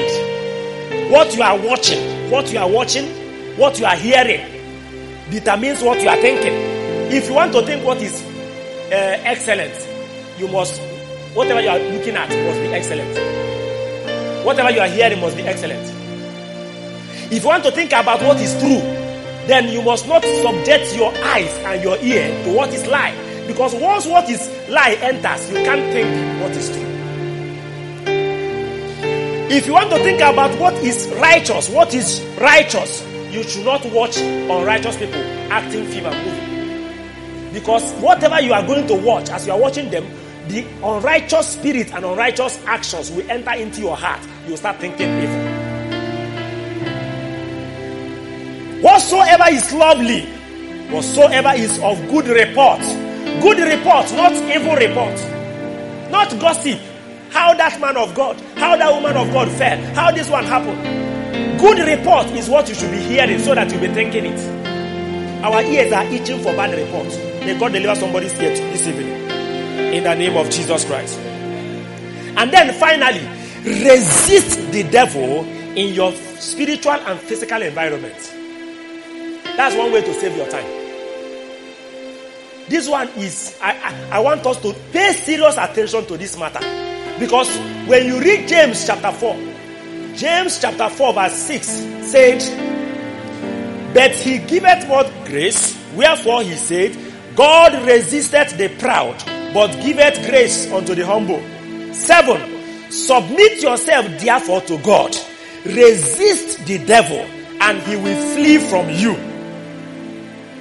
We must take charge of our spiritual environment. The Bible said that the Lord God put the man in the Garden of Eden to dress and to keep it. Listen, the first man was a steward, put in the garden to manage the garden. To dress and to keep it. To keep is a security work. To dress is a work on the garden. To keep is a security work. You have to be a watchman. Adam failed in that work. That was how the devil entered and met his wife. The devil found his way into the garden because the keeper of the garden was asleep or doing something else. The Bible says, let us not sleep because we are not of the night, we are of the day. We must be watched, we must be sober. We must be watchful.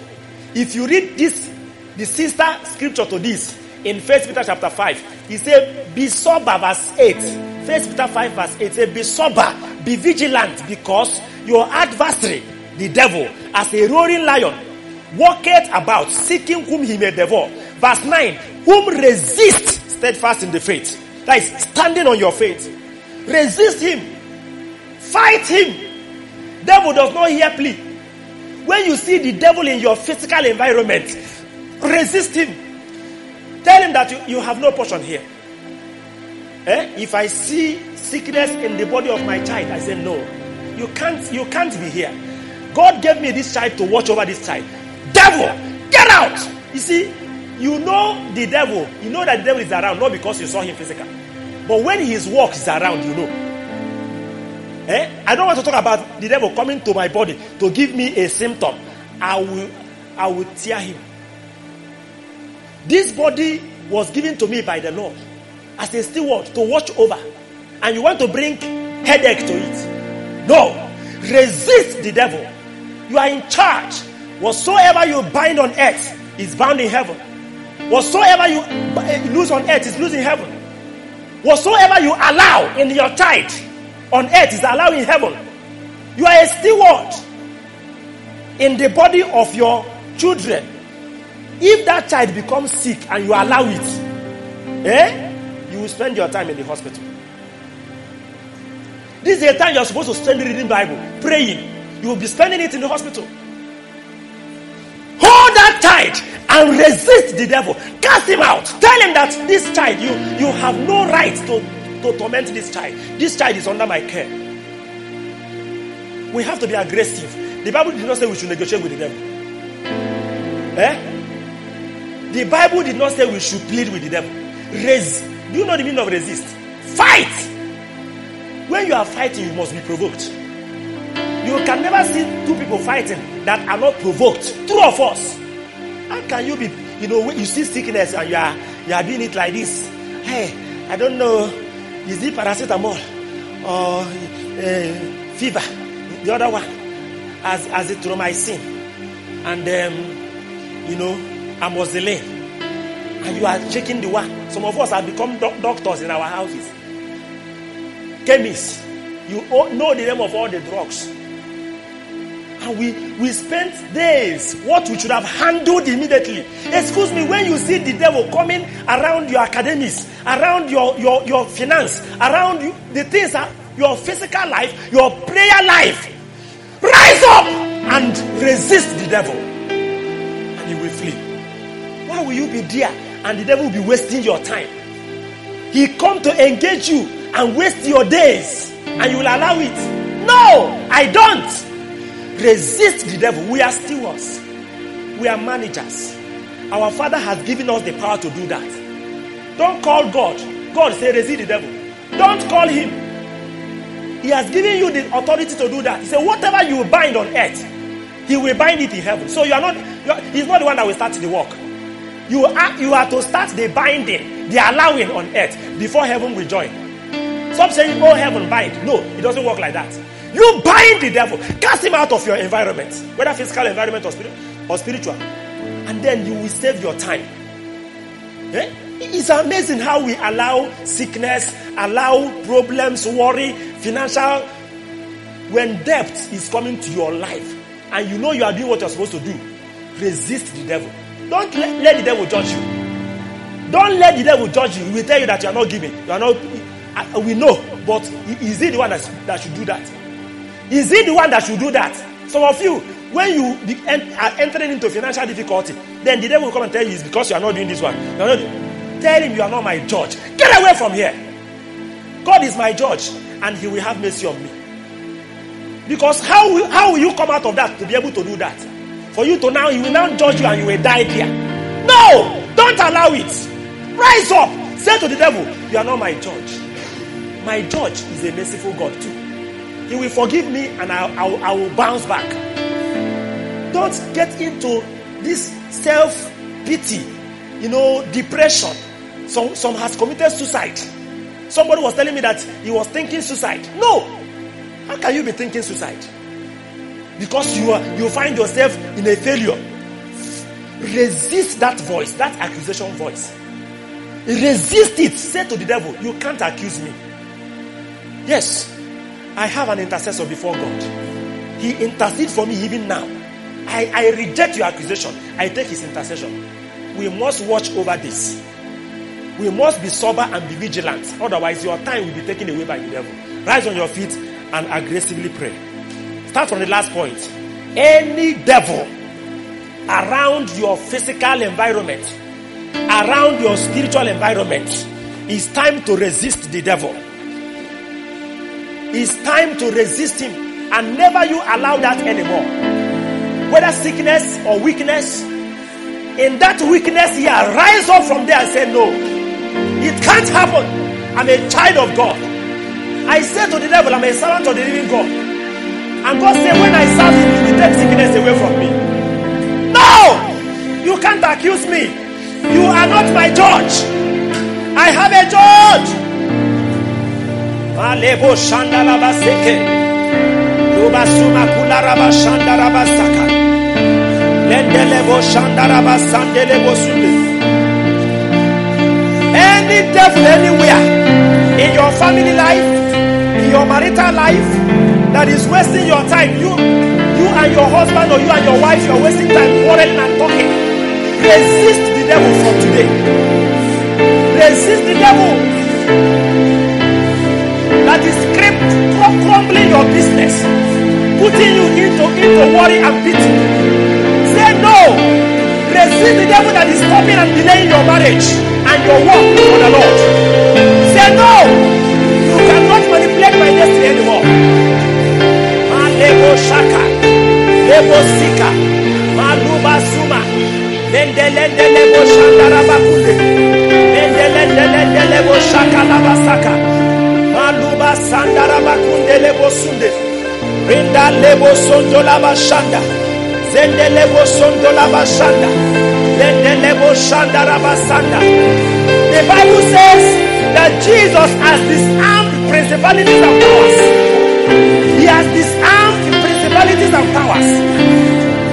He has disarmed principalities and powers. Shout, I am a servant of God. I serve the living God. Satan, you have no power over me. You have no right to manipulate my destiny, to manipulate my health. You have no right. You haven't no right. Maluma suka yemo shaka. Sima mama lumo kabula basirima shaka kaka. Lebo suma kula rabasirimo mahanda la baba. Soko. Lebo shanda rabasoto kate. Lebo shanda rabasaka. Labasondo labashanda rabakunde lebo shanda. Leriba shanda rabasanda. Your physical environment involves your relations. Your mother, your father, your brother, sister. When they are sick, they will occupy you. Say no! I resist to Satan in the problems of my family. Taking my time. No. You will not do it again. I allow this not. I allow you not. Alebo shakaka. You can't try it. I'm a servant of the Most High God. I stand by time and day serving Him. You cannot cripple me. You cannot accuse me. You are not my judge.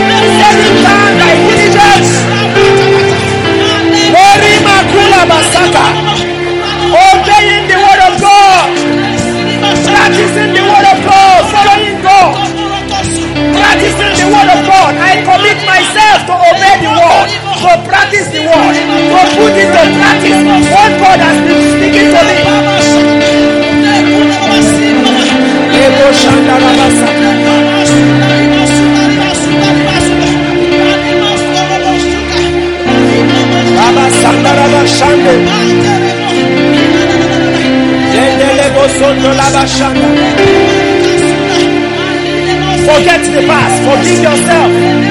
Forgive your mistakes. Forget the past. Forget it. Forget the achievements of the past. Concentrate on the assignments. Concentrate on the assignments. What is ahead is greater.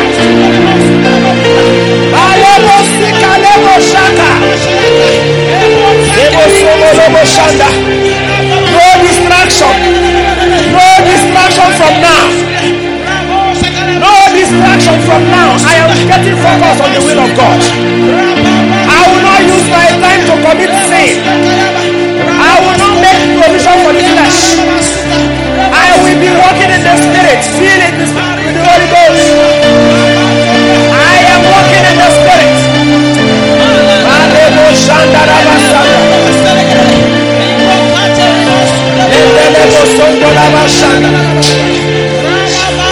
I will understand the times and seasons.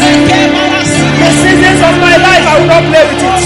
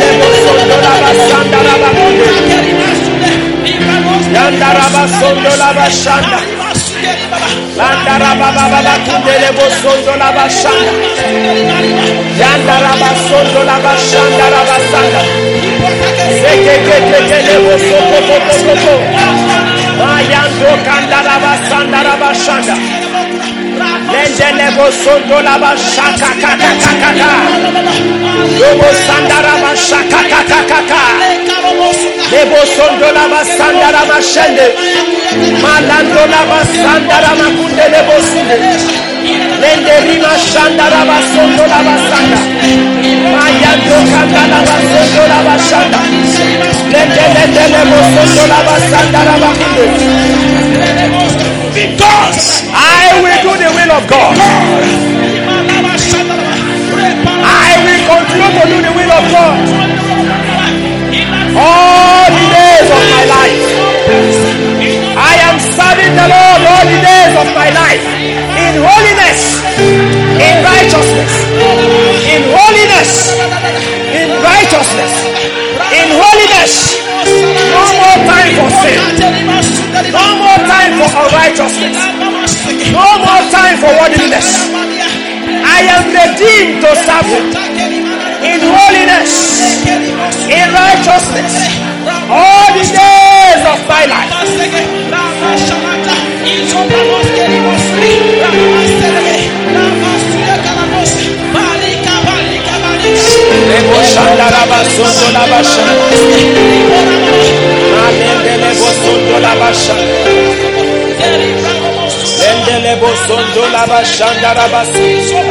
Take my moment of my days. Let them flow in ceaseless praise. Take my moment of my days. Take my moment of my days. Take my moment of my days.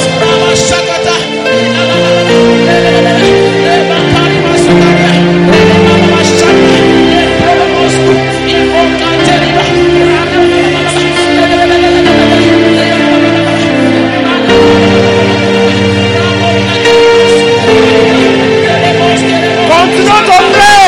Pray yourself out.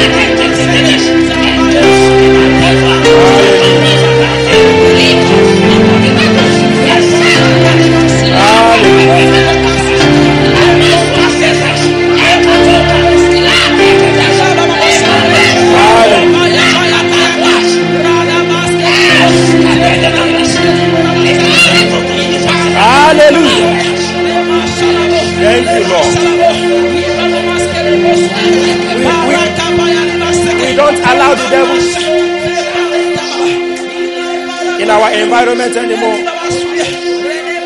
In the name of Jesus. In a moment, just say, Lord, I'm sorry for the ways I've wasted your time. In all the ways I have used your time wrongly. In all the ways I've used your time to commit sin. I'm supposed to serve you all the days of my life, from the time you delivered me from the hands of the enemies, in holiness and righteousness, but I have failed you several times. Lord, I'm sorry. Just say, Lord, I'm sorry.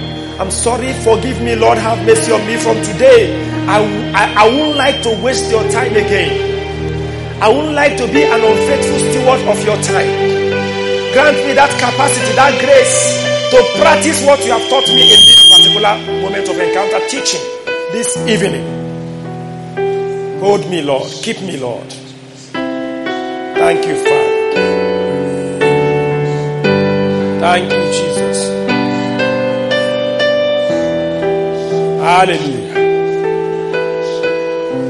I see the blood of Jesus flowing towards someone, washing away your sins, cleansing you from all righteousness, delivering you from the power of sin, liberating you as you are taking a stand today, never to give the flesh a chance anymore.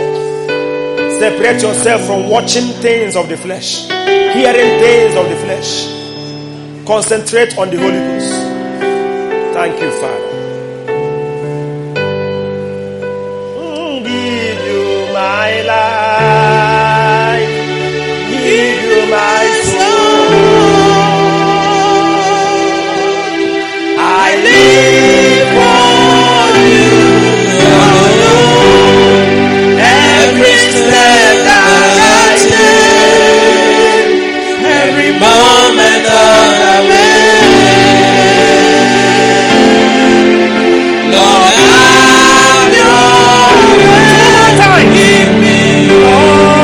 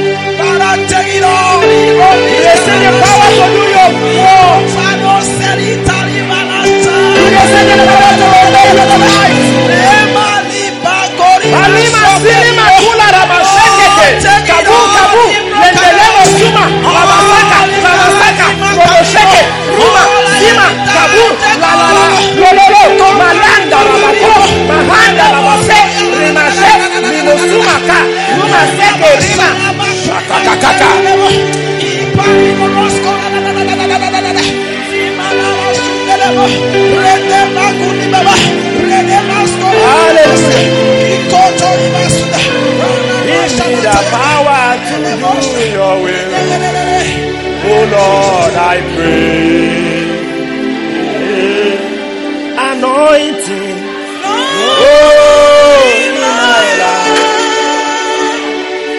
Over the earth to give me the power to do your will. Oh Lord, I pray. Anointing.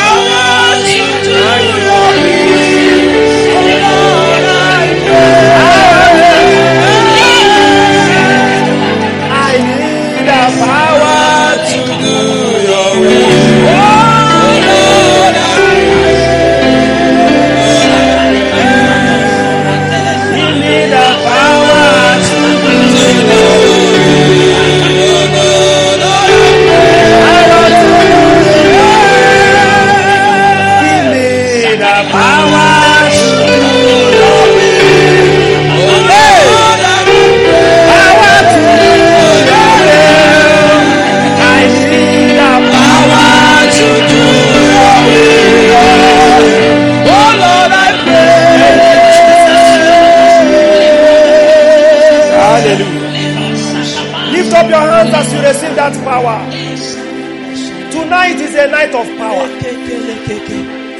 It's a night of power. Power to do the will of God. Power to resist the devil. Power to worry no more.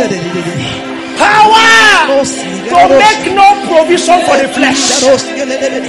Power to walk in the spirit. Power to forget the past. Power to focus on the assignment, not on the achievements. Power to march forward. Power to pray about everything instead of worrying. Receive it now. Receive it now. Receive it now. Let the power to do the word of God, the power to obey God, the power to walk in the spirit be released upon your life, so that you will be a good steward of the Lord's time in your custody. Thank you, Father. Thank you, Jesus. Hallelujah. Hallelujah. In Jesus' name we have prayed. Amen. Go and walk in this power. Amen. And may the Lord bless you. Amen. Thank you for listening. We trust you are blessed by God's word. This message and many more can be downloaded from our website www.calvaryonline.org. For testimonies, counseling and prayers, you can send an email to calvaryrevivallabels@gmail.com or call 080-6560-7999. You could also follow us on all our social media platforms at Calvary Revival Labels.